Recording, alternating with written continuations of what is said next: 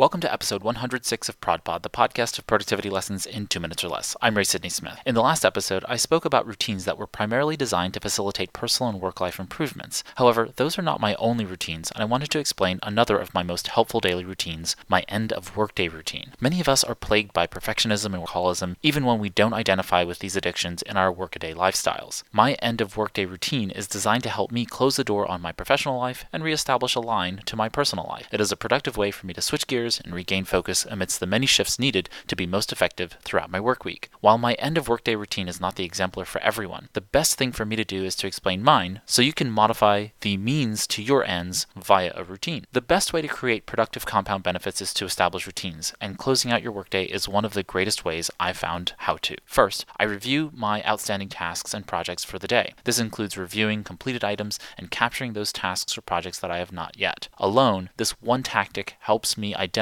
new tasks that need to be done or items that need to be followed up on in the coming days or further out, closing an open loop that once plagued my productivity system. Next, I follow something similar to Pretty Bregman's 18 minutes routine. See the template provided at prodpod.net for connecting with people based on gratitude and recognizing successes, challenges, and lessons learned. Finally, I review my calendar, projects, and tasks list for the upcoming day so that I can start to mentally problem solve and prepare for it. I also give a quick review of what I have on the calendar for the rest of the day, which may include going to the gym, yoga, or a dinner or other social activity with friends or family. By following this short but useful end of workday routine, I'm able to rally energy to clean up loose ends of my day, get excited about my personal time, and be more prepared for upcoming days with less stress and greater motivation. I hope you've enjoyed this episode of ProdPod. This is Ray Sidney Smith, and thanks for listening. Here's to your productivity success in 2 minutes or less.